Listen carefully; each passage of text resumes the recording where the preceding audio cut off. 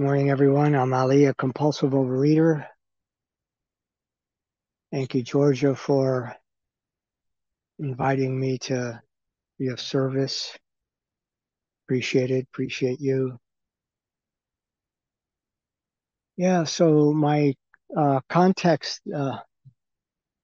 this morning, I'll just do a little brief scan.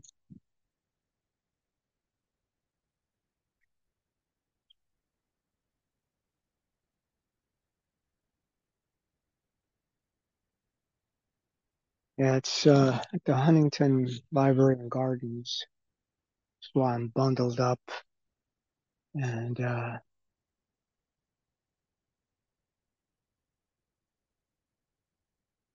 beautiful to be around nature and in nature. Um, it's kind of an amazing morning for me.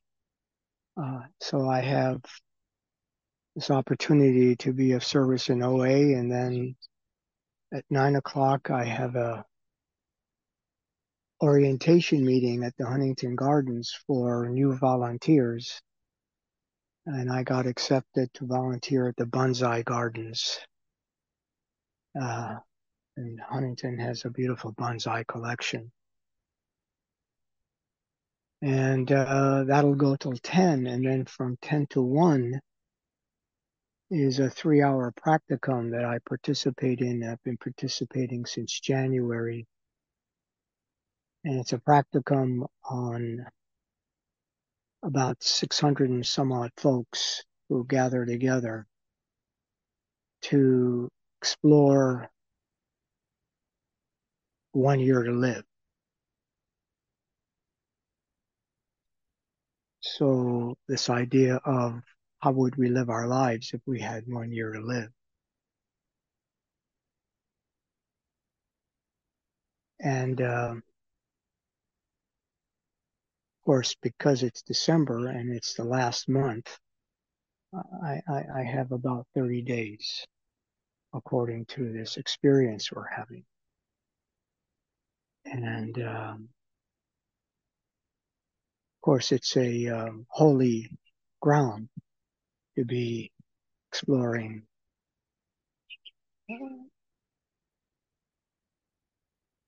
the subject of dying, which is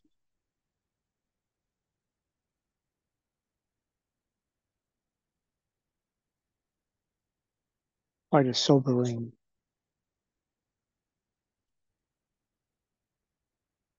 consciousness raising conversation. So that'll go from 10 to 1. And my point is that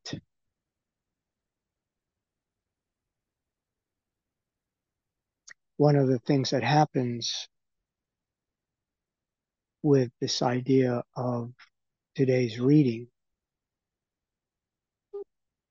child's mind, another way to think about it is beginner's mind, or as the big book points to, it's open-mindedness. In my worldview, they're all the same. They're pointing to the same idea: is to begin again, to be reborn, to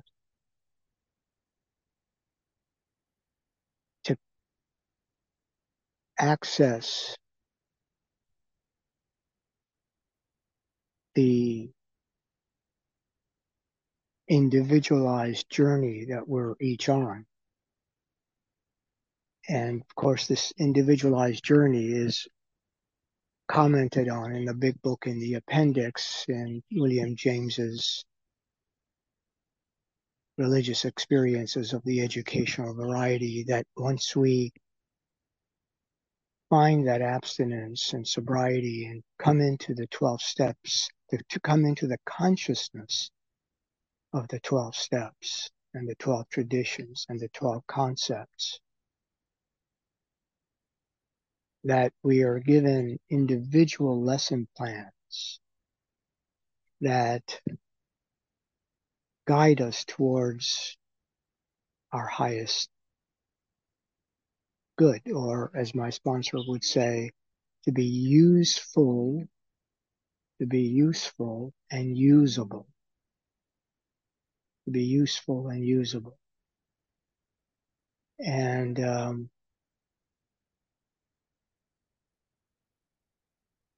the challenge is that the nature of the disease, compulsive overeating, bulimia, anorexia,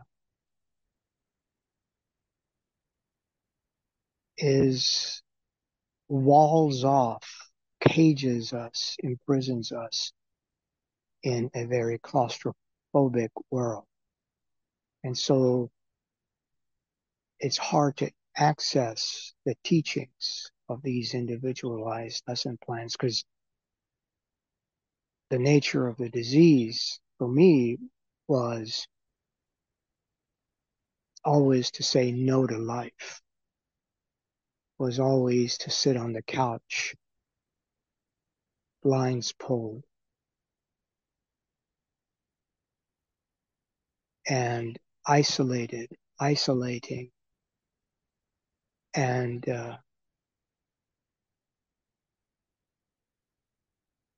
only wanting to binge. And of course, I lived in the fantasy of my mind that one day I'll be able to do this and that and this, whatever this and that's. But I lived the world of fantasy because that's the nature of the disease. And what happens as a result of the consciousness of the 12 steps and the meetings and the readings and the sponsorship and the tools and the slogans and the call to be of service is that the world begins to open up slowly, gently, but it does begin to open up. And one of the things that reveals itself very quickly is this idea of longing, longing to be more kind, more useful, more alive, more available, more willing, uh, more forgiving. And that longing, one way to think about it, I have one of the beautiful gardeners of the Huntington keeping the space clean, and I noticed that he's being very gentle and kind because rather than blowing at a high speed, he noticed me sitting here and gently doing his job, but conscious of my presence. And that's another gift is we get to see goodness. We get to see kindness reveal itself all day long if we're paying attention. One of the dangerous effects of the disease is that we can become very um, suspicious of the world, and not only that, distrusting of the world. And so it's hard for us to see goodness. We only amplify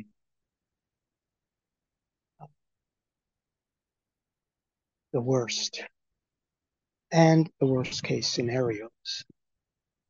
And in this program, we begin to have glimpses.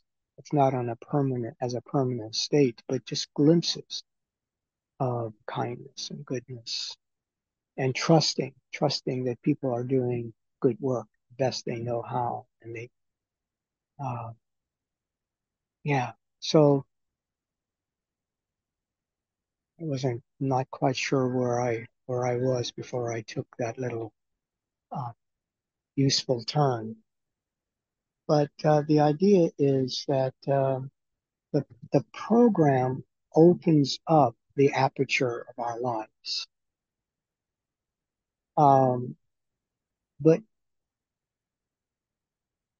it does require the third step. It does require the fourth, five, fifth, sixth, and seventh steps to get rid or to overcome uh, the defects that create the claustrophobia of our lives,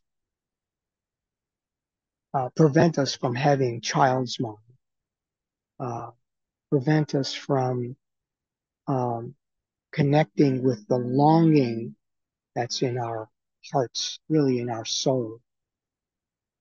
And my sponsor used to refer to this longing, which kept coming up for me in program, as divine discontent.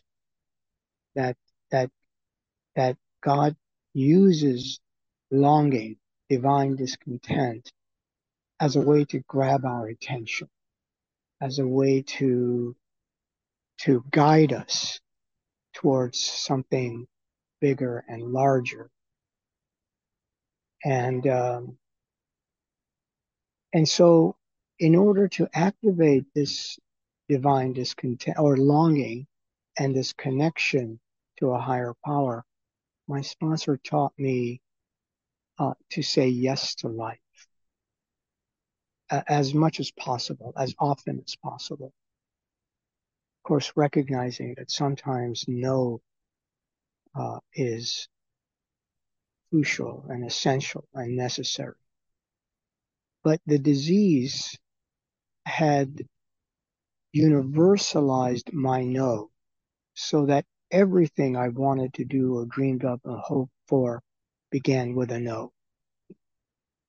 So he taught me that the soul wants to get out and experience life, get off the couch, he would say. And of course, first thing I realized was to say yes to life is impossible for a compulsive overeater without a higher power, that it's too frightening. It's too um, unpredictable. It feels too dangerous. And so the hope gets squelched. I remember many, many, many years ago, my daughter was in her 6, 7 years old or so. She had a bird cage, and there were a couple of birds in the cage.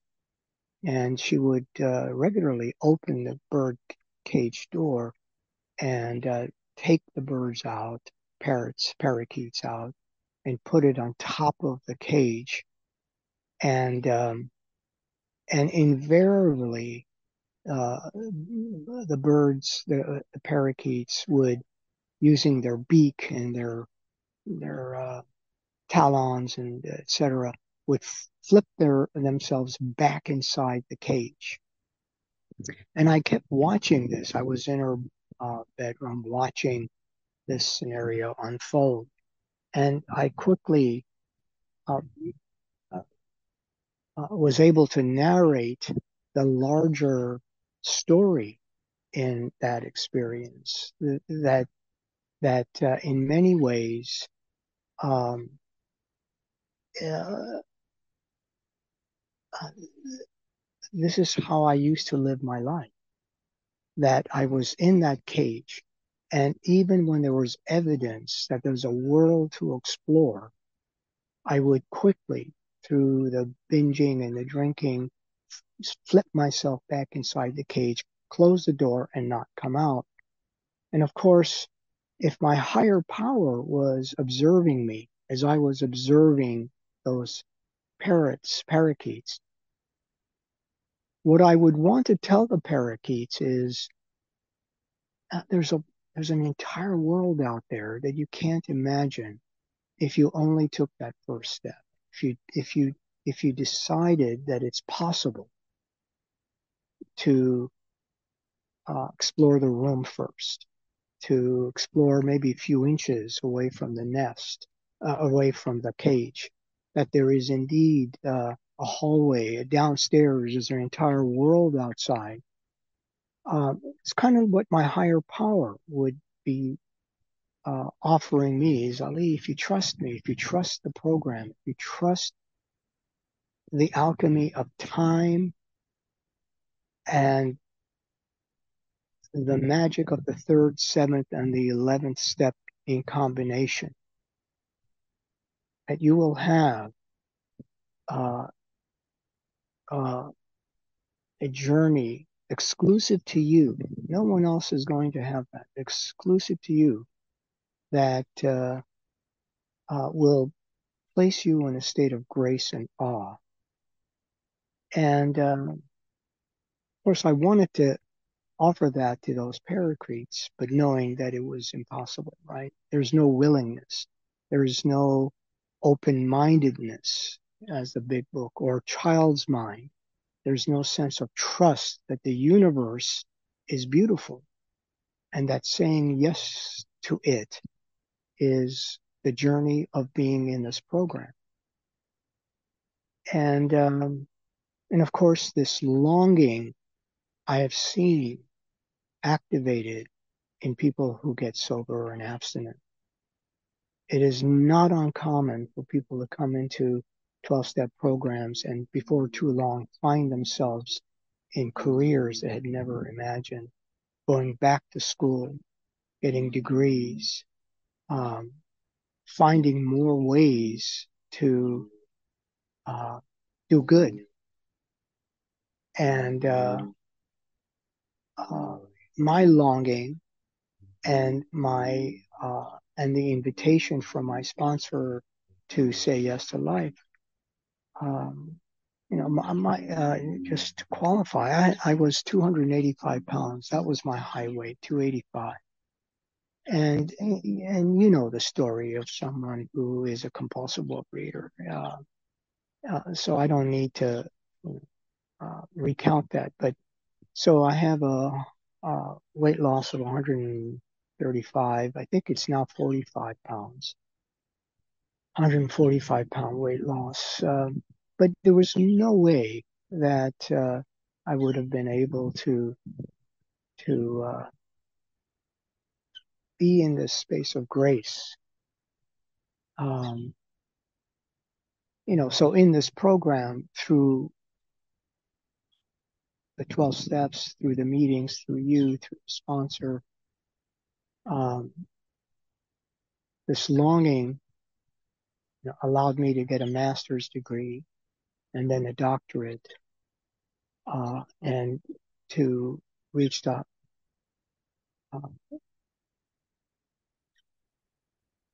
highest levels of my own journey in my career. And I remember after I retired, I was hiking in the mountains, and uh, and this divine discontent showed up again. And my sponsor taught me that one of the realities of the way divine discontent works is that it always shows up. There is no moment of arrival. It's always in a state of arriving. And in this arriving, we find the strangers that are still within us. In other words, at every given point in the journey, I'm always being introduced to the stranger within me. And it's a beautiful introduction. I almost flunked out of high school. I dropped out of community college in New York 3 months after I started. I was in remedial reading, remedial math, remedial English. In those days, they would put you in remedial, at a drop of a hat. And stranger, to meet the doctor within me who at the age of 18, 19, was driving a taxi in New York as without any idea of desired and hopeful future. it's pretty remarkable.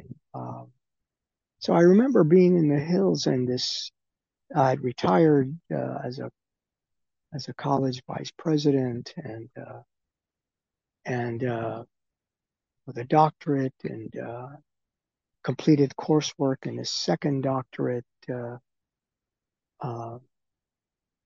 who knew that this person who flunked out loved learning? I had no idea. I think it was a huge surprise. But I was in that divine discontent. What's next, God? How do you want me to be useful and usable? And I remember speaking to my higher power as I walked and hiked in the. I said, "I'm ready, my Lord. I'm ready. Whatever the next adventure is, I'm ready, my Lord." And it wasn't. I also retired as a college as a 5 minutes, I'll wait. Thank you. I heard that. I also retired as a professor of management in the College of Business. But um, what happened was not too long after I prayed, "I'm ready, my Lord." Um, I got introduced to uh, UCLA's Mindfulness Awareness Research Center. I'm not promoting UCLA's mindfulness, just my journey there. And I said, wouldn't it be interesting? You notice the beginner's mind, and trying to find ways to allow my higher power to connect me to my own longing without knowing what it would look like if I stepped out of that cage and into the larger world again. And so, wouldn't it be interesting to explore this research center? What is it? And next thing I know, I was taking a 6-week course in mindfulness meditation. And next thing I know, I'm doing a 1-year course in mindfulness meditation. And the next thing I know, I'm in a training program, a 1-year training program to teach others how to meditate.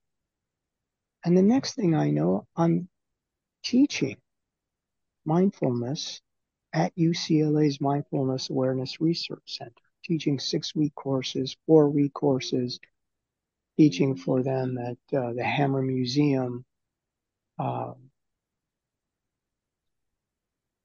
When I said, "I'm ready, my Lord," and it was in 2013, there is no way that man in 2013 knew what would evolve as he walked out of that cage saying yes, many yeses. It's always many yeses. Yes, I'll answer that phone call. Yes, I'll fill out that application. Yes, I'll say yes even when I'm scared. Just last week I finished a 4-week course on one of course that I developed and teach, which I also taught at uh, the Getty Museum to K through 12 teachers, is the love of nature, to regulate ourselves, to bring higher power into our lives through the alchemy of nature. I just finished teaching a 4-week course titled Nature Nurture at UCLA's Mindfulness Awareness Research Center. I said yes to teaching the course even though I was scared. And that's one of the incredible gifts of this program, is to say yes even when I'm scared.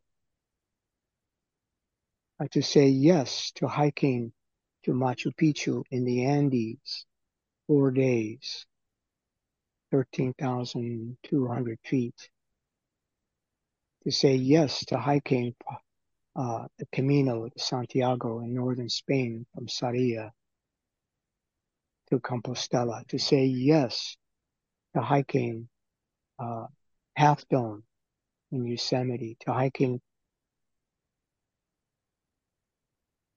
Mount Whitney, the highest peak in the contiguous United States. 1 minute. To show up for life. Thank you. So, yeah, and that's what I'm doing today. Just showing up for my commitments. You know, you taught me that. Show up, yeah, dress up, pray up, show up. Dress up, pray up, show up. Yes to life. And maybe that's a good way to close is that child's mind, beginner's mind, begins with saying yes to life. Thank you for allowing me to share. Grateful for you.